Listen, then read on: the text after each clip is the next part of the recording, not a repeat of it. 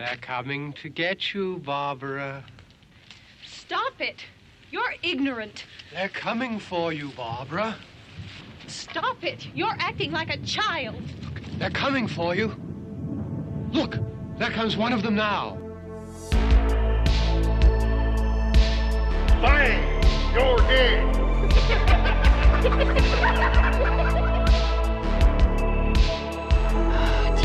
Throw away my comic books. We got this, man. We got Spuddy ass. When there's no more room in hell, the dead will walk here. Alright guys, so this one is just me. We're going to do a little double feature today, a little Romero double feature with a guest. So our first movie is 1988's Monkey Shines. Once there was a man whose prison was a chair. The man had a monkey. They made the strangest pair. Jeff, what is it? The monkey ruled the man. It climbed inside his head. Stop it! And now, as fate would have it, one of them is dead. Monkey Shines, an experiment in fear. Rated R. Starts Friday, July 29th at a theater near you. This film opens with a text blurb about the Helping Hands program, about helper monkeys, and a warning, pretty much being like, you are going to see some fucked up monkey shit up in this movie, man. This was Romero's first kind of real, like, big studio gig, especially his first studio gig working as a hired gun. This is for Orion Pictures. It's an adaptation of a novel by the same name by Michael Stewart, who is British, actually. And George adapted it for the screen, writing and directing, and changed the location from Oxford to Pittsburgh, obviously. This was also his biggest budget film at $7 million. Ooh, I should probably state a couple of minutes in here. I just got boosted and a flu shot, so progressively as I talk, it might get worse. Let's see how it goes. It's a wild ride. We open to the athletic Alan Mann, waking next to his lady friend Linda, butt naked. Starting his day right with some nude stretches, and then he goes out for a run, puts bricks in his backpack, and fucking before the credits are even done rolling, this dude is paralyzed by a bus. We're just in it to win it here. After his operation, the family is throwing a party for Alan as a, hey, you fucking survived, cool, great party kind of thing. His doctor is played by Stanley Tucci. We're getting a touch of the Tooch up in this one. Dr. John, who's like he's like a world-renowned surgeon, but he's real cocky. And he's kind of putting the moves on Linda. Alan's still in the hospital. This is his day, like, getting out. So he's been doing conditioning and stuff. But he is quadriplegic, so neck down, paralyzed. He's got one of the wheelchairs that's got the little stick and the little breathing tube thing like Christopher Reeves had back in the day. So yeah, he's back home now. He's got a really bad beard. It's a fake beard. And Chris Romero's playing his caretaker, nurse. I don't remember her character name, so we'll just call her Nurse Chris. Elsewhere, at this monkey lab, scientist Jeff is wising up some monkeys with this experimental shots like human brain tissue, brain juice, and he's friends with Alan. I don't really know how or why. We don't get that. Next day, Jeff reports in to his boss, the dean of the department, who's played by Stephen Root. He's requiring, we need results, you know. Cut to Jeff back at the lab shooting up a monkey with some more brain juice, and this monkey's learning, but needs to be away from all the wild animals to kind of break free from that let's say reptile brain. Sure. Alan's getting frustrated, hates his life, tries to kill himself with a plastic bag, but Jeff finds him, saves his life at the hospital. Jeff finds that Linda is sleeping with Dr. John now. Ooh, I'm getting progressively sicker already. Look at this. This is great. Then we're with Jeff out in the monkey barn, meeting Melanie, who's a trainer for the, Helping Hands thing. He wants to donate his monkey, Ella, the brain monkey, and get that monkey into Alan's hands. Some time passes, and Ella is moving in with Alan, and they quickly bond.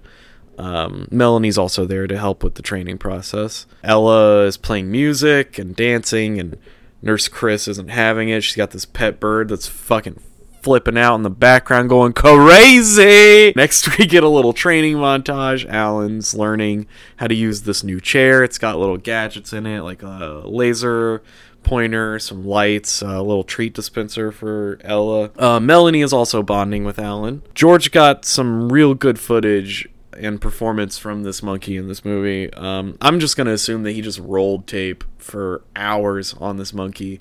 I do remember an interview where he said that they could only shoot with the monkey when it was in heat, because it was really affectionate when it was in heat. Oh, the monkey's name is Boo, doubling for Ella. You know, Ella kind of goes a little rogue here. She kind of starts living for herself and puts on music, hugs Alan. It's very sweet. They love each other. Oh, ain't it so cute?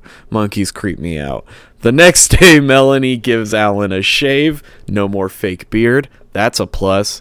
Later, Alan's back in law school, which he was, before the accident, trying to become a lawyer. And Mel's getting closer to Alan. There's a little scene when he's in the school, and the teacher asks a question, and Ella raises her hand for him, and it's real cute. People love it. Monkeys creep me out.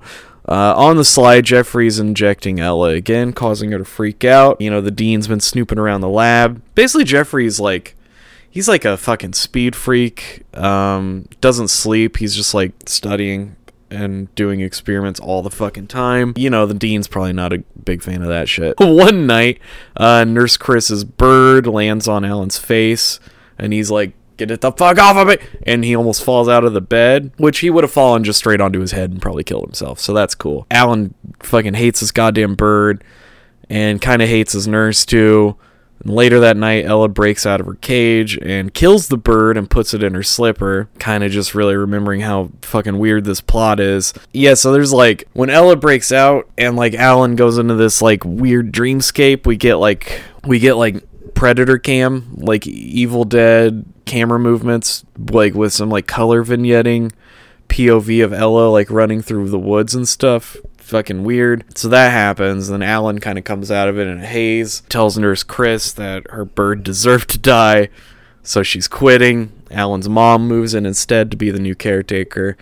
When she's putting him to bed, his hand moves a little, and she's like, "You're fucking crazy, you're stupid, your hand didn't move, you dumb idiot." That night we get more Predator cam. Alan wakes from a nightmare, really kind of starting to feel maybe something's going on here. The next day he explains this telepathic link thing to Jeff, and Jeff shoots it down, and Mel thinks he's crazy because that is kind of fucking crazy. Alan goes to a different doctor about his hand movement, and they discover, I'm no doctor, so I think it's some slipped disc thing that was inevitable in a weird way. So this doctor is "Look, man, this is a pretty rough procedure to do again. It's hard to put someone under the knife twice for spinal stuff. Also, spinal stuff's real hard to do anyways. So I need concrete proof that you can move your hand, and if you can, we'll fucking do it. We'll fix that nervous system, baby." So Dr. John fucked it up, is kind of what that comes down to. He contacts Dr. John, the Tooch, via Linda's number, and doesn't say anything, just hangs up. So he's like, "Yeah, I know shit's going on here, that's fucked up." But that pisses him off so much that he bites his lip and it starts to bleed, and then Ella comes over and licks the blood off of his lip. It grosses me the fuck out. Monkeys are weird and I don't like their tiny hands. Subconsciously via his link, he burns their house down. So Dr. John and Linda are dead as fuck now. They're assholes, fuck them. So Alan feels guilty about this the next day because he feels like his anger is being transferred to the monkey, and the monkey's doing his bidding, which is exactly what is happening. So Jeffrey takes Ella, runs some tests, and to give him some space, he spends the night at Mel's house. They have some hot quadriplegic sex, which I'm not going to lie, I really don't know exactly how that works. I'm assuming it's a lot of mouth stuff. At the lab, Ella wants the jab. She's a fucking junkie to that good brain juice, man.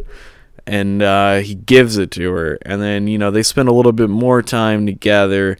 And then Jeffrey's like, man, I didn't even know what this shit's all about. So he injects himself with the fucking brain juice, and he zonks out from a weird brain juice overdose.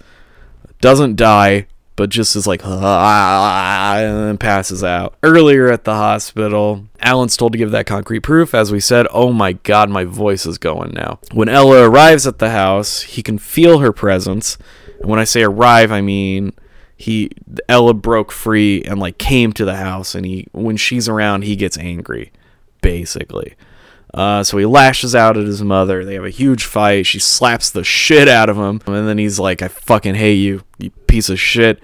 And back at the lab, Jeffrey comes to. He's attacked by all the monkeys in the lab. And back at Alan's house, Alan's mom is murdered by Ella when she throws a hairdryer into the tub.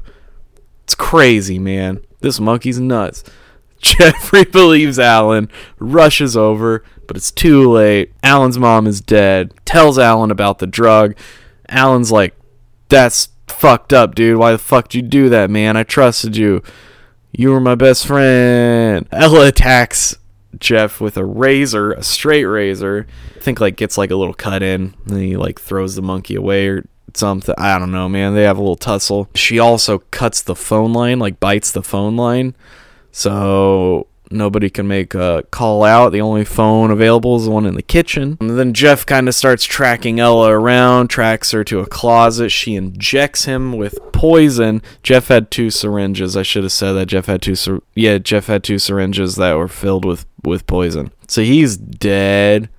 Back in the kitchen, Alan's trying to get to that phone, knocks it over. I think Mel calls, and he like scoots over, bumps the phone off the hook. It falls to the ground, and she can hear the monkey, and then she's like, fuck, gotta go.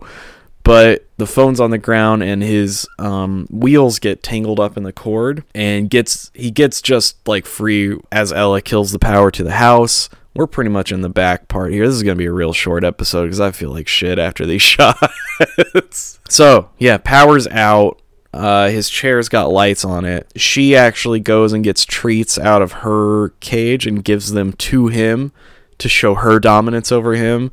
But he's like kind of buttering her up, tells her to go get food. Then he like scoots over to the window, starts yelling for help. Nobody comes. She directs him to the dinner table where she lit a candle, which means Yoda's monkey ain't afraid of fire. She burnt that house down. Mel shows up, and Ella attacks Mel. She falls over, cracks her head on the table. Then she jumps on Alan, pisses all over him to show more dominance. Ella then comes back over with a needle, is about to stab Mel. Little monkey puppet hands. And as Ella's about to stab Mel, he moves his hand over to the radio, because the power's back on. Moves his hand over to the radio, starts playing their song. She drops the needle, comes over to hug Alan. He bites her neck and just fucking ragdolls her body for like 3 fucking minutes. Boom, lightning crash. Then we're back on the operating table, and then like he's getting his back cut open, and then boom, a monkey jumps through the hole in his back. Scary. Jump scare. He wakes up in the hospital from that nightmare, and Mel's there. They get in a van, roll credits.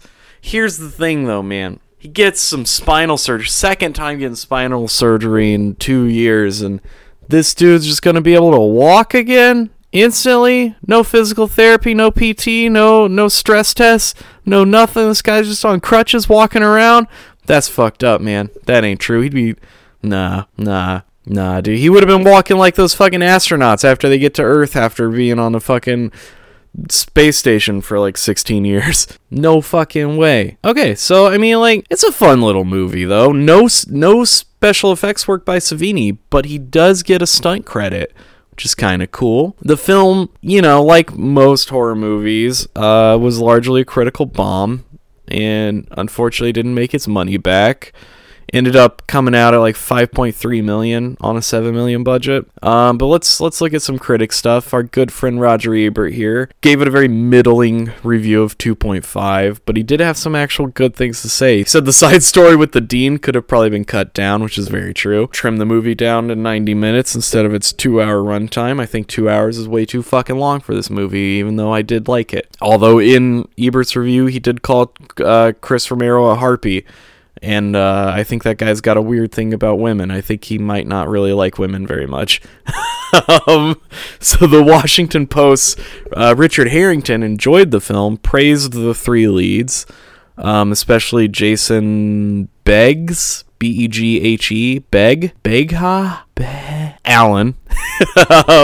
He did, however, say that all the women deserved it, deserving to be lashed out at and murdered, I guess.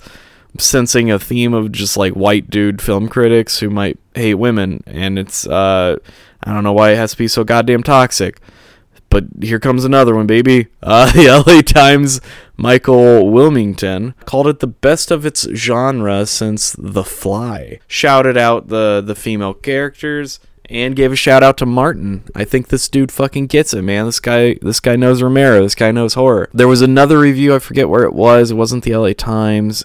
It was another newspaper that said it was the best monkey movie since King Kong. And that's real fun. I like that. I think it's kind of a hokey ending. It's a little bit too sweet, too saccharine for Romero. Doesn't really feel Romero in that way, because that dude loves bleak endings and killing off main characters, as our good friend Epion 5 brought to my attention. Overall, though, I like this a lot better this time. This is my second time watching it. I own it on DVD. I own it on VHS. I kind of wish I had the Blu-ray, but it's out of print, and now it's like $120, and I'm not about to spend that much money on a monkey movie. It's not Romero's best. It's not his worst. In a regular filmography, this would be right in the middle, but because Romero has such a weird curve, it ends up in the back half, because those first, 7 movies that Romero did are, 5 4-star films. If you want to see my ranking of the Romero films, I'm doing it on Letterboxd as I go. You can find it under my lists of ranked George Romero at AeroSoulPro, AeroSoulPro on Letterboxd. And that is the end of Monkey Shines. So the second movie is actually a Romero film that I had never seen before. It is a 2-story anthology film based off the works of Edgar Allan Poe, 2 horror titans, George Romero, Dario Argento, knocking it the fuck out here. Very exciting stuff. He's still alive. From the creators of Night of the Living Dead and Dawn of the Dead. 2 Evil Eyes. The terror of George Romero. The suspense of Dario Argento. Their kind of evil. I am dead. Goes beyond all evil. 2 Evil Eyes. Rated R. It opens in Baltimore at Poe's grave, and then it cuts to the Poe house, which are places I've been. So that's fucking cool too. Our first story is George's take on the facts in the case of Mr. Valdemar, a story I'm not familiar with. There is some other Poe stuff wrapped into these stories. Adrienne Barbeau is in the back of a cab practicing telling off her husband's attorney, Mr. Pike. She's infamous around town and heralded as a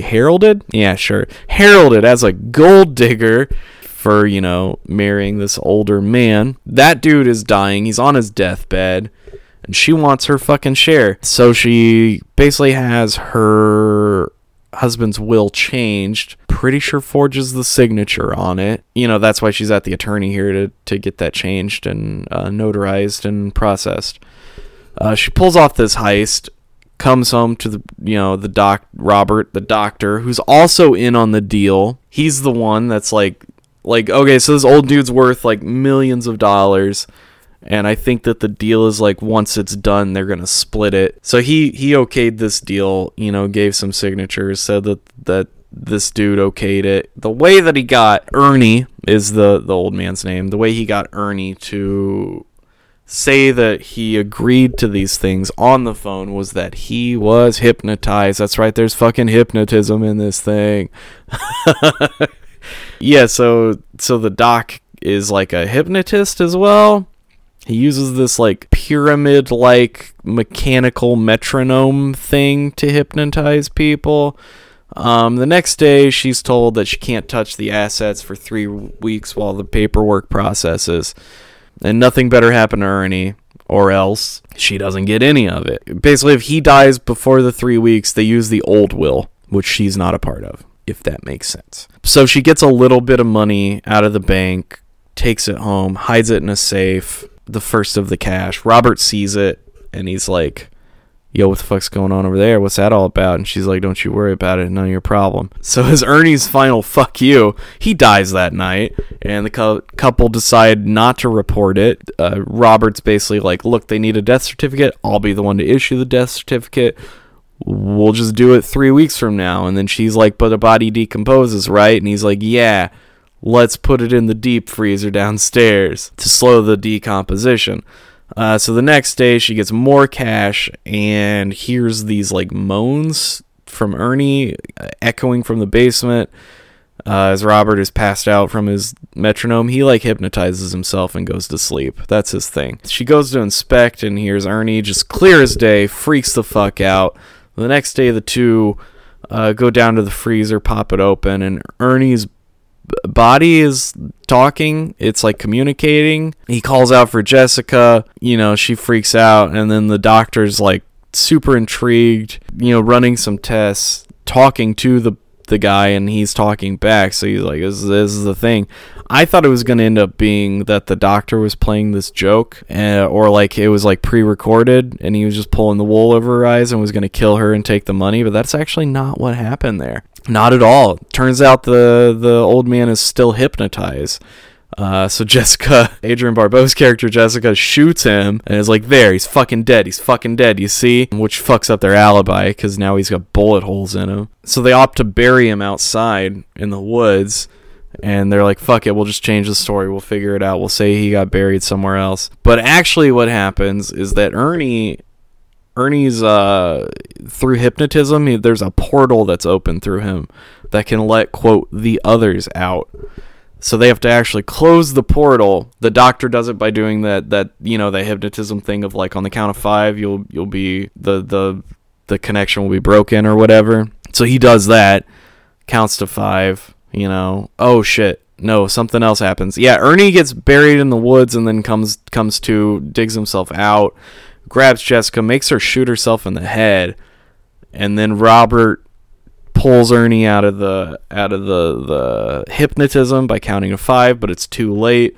Later, the coroner is called, and Detective Tom Atkins is called in to piece this together. Looking great, pretty much dressed and playing it exactly like his character from Night of the Creeps, but without the catchphrases. Back at Robert's penthouse, he's got all of the stolen money, and it's like swirling around the room as he's sleeping with his metronome going, which means he's hypnotized. The others show up, and they're like these weird like shadow people, and they pick up his metronome and just thrust it into his chest, murdering him. And then Detective Tom Atkins shows up to investigate this penthouse because of all the money, and finds a zombie Robert and a new portal, and as he's like screaming, the story ends. Boom. Done. That's Romero's piece. Next is Dario Argento's piece. Our first Argento on this show. That's fucking great. This one's called The Black Cat, starring Harvey Keitel. Keitel plays Rod, I think. I just call him Keitel in this, I think. Keitel is a crime photographer. We see him working a scene in the opening here that is very reminiscent to The Pit and the Pendulum. It's a dead woman that's on a table, and there's a swinging blade, and he's taking photographs of it. And there's like, you know, detectives there and shit too. As he develops his work, a black cat wanders into his studio, and he's like, get this fucking cat out of here, and you know, that way that Keitel can be. Keitel's really good at being angry all the time. Man, this sucks. So his girlfriend Annabelle, who's like violinist, music teacher or something. Yeah, that's it. She's like instantly attached to this cat. As they sleep, the cat claws and hisses. So this cat clearly hates Keitel, which is fair. He's scary. The next day, while working, he attempts to, connect with the cat. I'm going to hang out with this cat. The cat is not cooperating. He gets pissed off, starts strangling it, incorporates it into his photography. He fucking gets abusive, kills the cat in the process of this. Annabelle's like, hey, where's the cat? I know you killed that cat. And he's like, how the fuck could you say such a thing? And then he hits her for saying it. It's not really helping his case much. That night, as he dozes off, he has a nightmare of, like, jesters in his house, in his super foggy house. Also, his house in this is fucking beautiful. It's great. So he follows the noises that these people are making outside his house, and he finds himself transported to, like, the Middle Ages where women were burned for owning black cats as a sign of witchcraft. In the dream, witch Annabelle calls him out as a murderer, and they, like, hoist him up. And I thought he was going to be drawn and quartered, but he gets dropped onto a pike, and it goes, like, through his ass, up through his mouth, dude. It's fucking nuts. This movie's crazy. As he drops onto the spike, he wakes up, and he's at the next scene, he's at work at a crime scene, and they're, like, hauling off this guy as Keitel shows up. He's a killer dentist. He's a dentist killer. It's Tom Savini. His whole thing is killing people and ripping their teeth out when they're dead. That's fun. And the detective's like, yo, you need to check this out. Get some pictures of this. And the detective's holding a box that's just filled with teeth, and he's laughing like a maniacal person as, like, Keitel's in this, like, haze fog, At her violin practice, Annabelle kisses her co-chair, I guess is what this guy is. On the way home, she sees Keitel's new book in a window, and the cover of the book is, like, hands strangling a cat in front of a painting. It also showcases a lot of his death photography from crime scenes and more pictures of the cat being strangled. And she's like, I am done. I am fucking done. I'm moving out as soon as possible. She gets home, starts packing her shit, leaves a letter, and then Keitel, like, comes home as she's like leaving, and she, like, hears him because he fixed that cat. He found another cat, to replace the one that he murdered. And then as he's, like, looking at the cat, he sees, like, a white mark on the cat. That's the same white mark from his dream, and he, like, discerns, like, oh, that's a noose. I have to strangle this cat now. That's my job. So he starts strangling the cat. Annabelle comes up and is like, what the fuck are you doing? It knocks him out, starts to run. Cat runs for the window. He catches up to them, swings in the kitchen, swings a meat cleaver at the cat. The cat doesn't get hit by it, and then she's like, what the fuck are you doing? And then he's like, fuck this, cleaves right into her, murders her dead. She's fucking dead. You get a scene of, like, him bringing the body upstairs and putting her in the tub just so, like, she's not bleeding everywhere. And then the neighbor shows up and is like, what the fuck is going on in here? Because he was playing really loud music to cover up all of the noise. And there's, like, blood everywhere, and he's like, yeah, I cut my foot on the way down here. Sorry about that. So he gets this, like, elaborate plan to hide the body by basically Cask of Amontillado-ing her behind a wall, behind a built-in bookcase. Her music students are coming around like, yo, where's Annabelle? Like, we had a thing, and he's like, she went on tour. She's in New York. Yeah, that's right, New York. He builds this elaborate alibi. He gets a dummy and, like, puts her a picture of her on the face of it, and, like, makes it scene that he's seen with her, and goes up to his, like, vacation house and is like, yeah, we went up there, we went on vacation, and now she's on tour. And, like, people are starting to ask questions. The neighbors, the students, they call the cops and are like, yo, something's wrong here, something's really wrong, you need to go check this out, because his story's, like, falling apart here. It's getting pretty muddled pretty quickly. So he comes back from this little vacation time. The house is kind of quiet, and he hears scratching behind the bookcase, and he's like, what the fuck is that? And he pulls all of the books off of it, and a cat claws its way out of the wall. Apparently, he accidentally built the cat into the wall somehow. So he saws the cat's head off, kills the cat, throws it away. This dude is just scum, man. Next day, detectives show up on suspicion of Annabelle's disappearance, as I said. They're the same detectives that Keitel has worked with at these crime scenes, so like they're kind of friendly, they kind of know each other, and they're like, yeah, there's probably nothing, but we gotta check it out.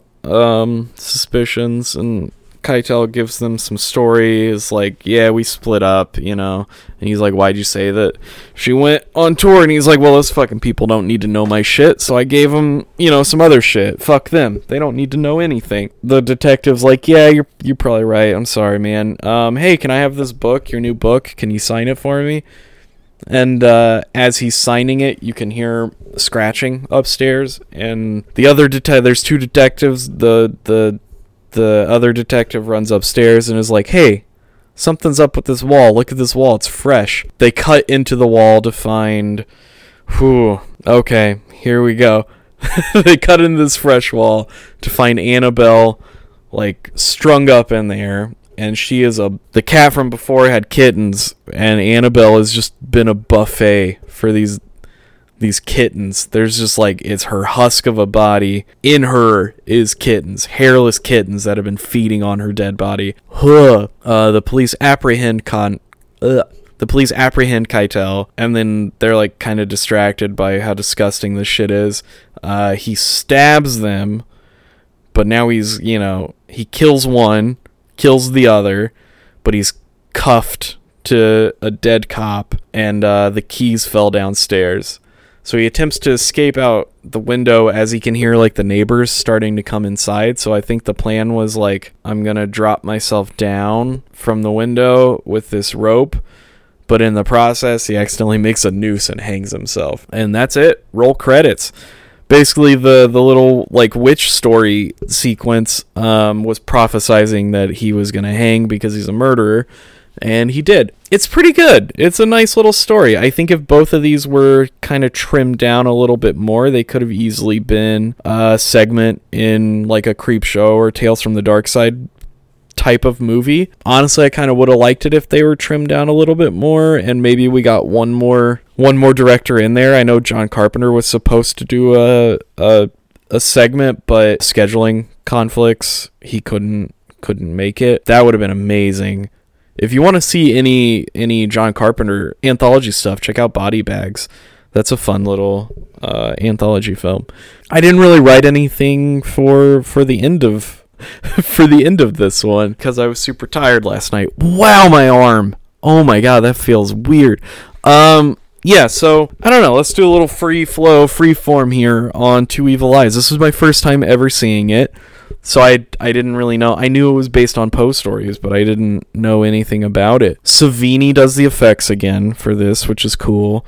He gets the little cameo as the killer dentist in that Argento scene. It's all shot in Pittsburgh, which is very interesting, having Argento come to Pittsburgh to shoot something. I liked it. I mean, it's not, I haven't rated it yet. If you want to see the ratings and the rankings, check out my Letterboxd, Aerosol Pro. But I would guess it's not as good as The Crazies. It's not as good as Monkey Shines, in my opinion. So it's probably near the bottom of the stack, but also, like I said, that the front, even more than the front half of Romero's filmography, is super strong. So it's still good. I wouldn't mind owning it, actually, but that doesn't say much. I'm a weird completist. I mean, fuck, I don't even like Ghostbusters Afterlife, and I'm probably gonna get that 4K Blu-ray. But I digress. Yeah, so that's today's double feature. Join us next time for another double feature of Romero. We are getting there, man. There's not very many episodes left. The rest of these are solo, aside from one more episode with a guest. Also, when I said there was a guest this episode, I meant Dario Argento shows up, and that's pretty fun and cool. Join us next week. We're doing The Dark Half, which is a Stephen King adaptation, and Bruiser, which is a film I have never seen before. I know that it had some involvement from the Misfits. Around the time he made Bruiser, he made a music video for the Misfits for their song Scream, which I believe was in the Michael Graves era. And yeah, I think that's it. I think that's all I got to say about these two films. Thanks for listening, guys. If you liked what you heard, please follow the show on Instagram at Electric Monster Podcast, or you can follow my own personal Instagram, check out my art, at AeroSoulPro, AeroSoulPro. You can shoot direct messages to either of those two, and I will respond, especially looking for any kind of feedback on the Electric Monster page. If you have any recommendations or anything to say about the show, period, I'd like to hear it. I think with that said, thanks for listening. Stay scared. Oh, just call me Billy. Everyone does.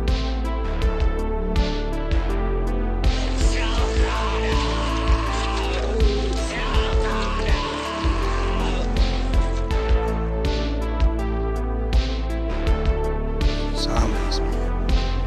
Freak me out. As the grandfather or the godfather of zombies, zombies cannot run.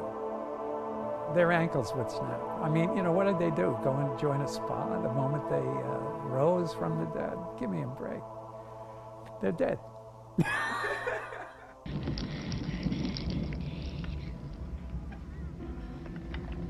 You slime. You filth.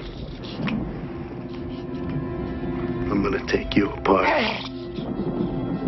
I'm gonna rip your fucking eyes out. I'm gonna tear you open and chew out your fucking heart.